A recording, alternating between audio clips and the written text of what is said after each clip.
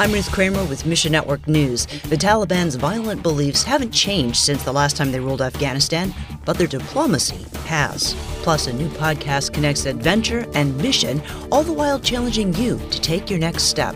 We'll unpack that story in just a minute.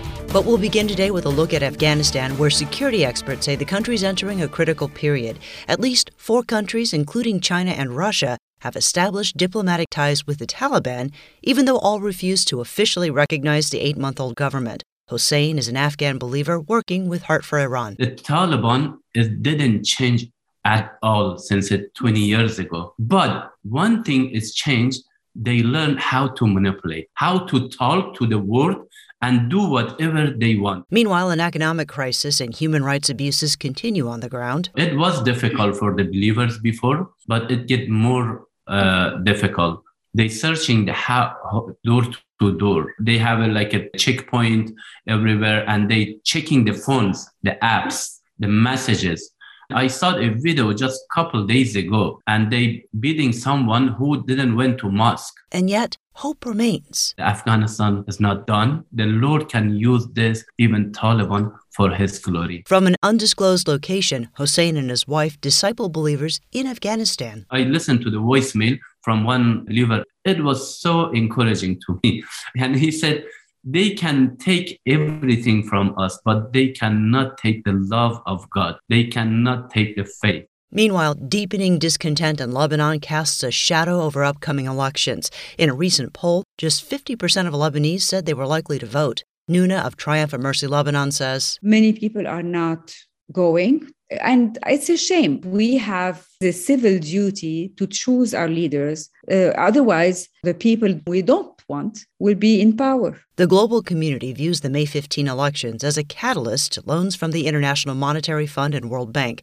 These loans are Lebanon's only option to save a crumbling infrastructure and financial sector.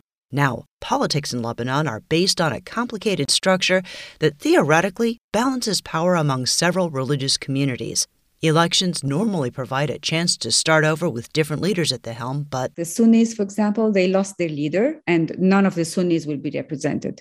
So now the whole Sunni people don't want to elect anyone. Others, like the Christians, say there's no need to do this because it's the same people who are going to be re-elected. In a downcast society, believers share their reason for hope. God is still in control. We are not left alone. He is there for us and He can fight for us. We bring that perspective to people, and that encourages people. And a new podcast from Uncharted Adventures offers a different view of short-term missions. We started this podcast to inspire people to go. The Lord is doing stuff overseas, and He can use you to go out and make a name for Him and usher more people into His kingdom. A believer we'll call Josh says you can find Soul of the Wild on your favorite podcast platform, or we can connect you at our website. My brother and I have been going to the Middle East, taking teams into all sorts of places in the region.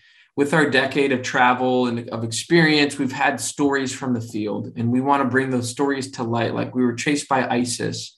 There was a Bedouin lady that had a vision of us, and she wanted to know more about the gospel. Josh and his brother Tommy started Uncharted Adventures to combine their love of exploration with missions. Our slogan is where the Great Commission meets the great outdoors. So we run trips into Israel, to Jordan. We're going to start offering trips to Saudi Arabia. As you listen to Josh and Tommy on Soul of the Wild, ask God if He wants you to step out of your comfort zone. We found it's a very powerful experience for people to come and see the land of the book, and then meet the people of the land.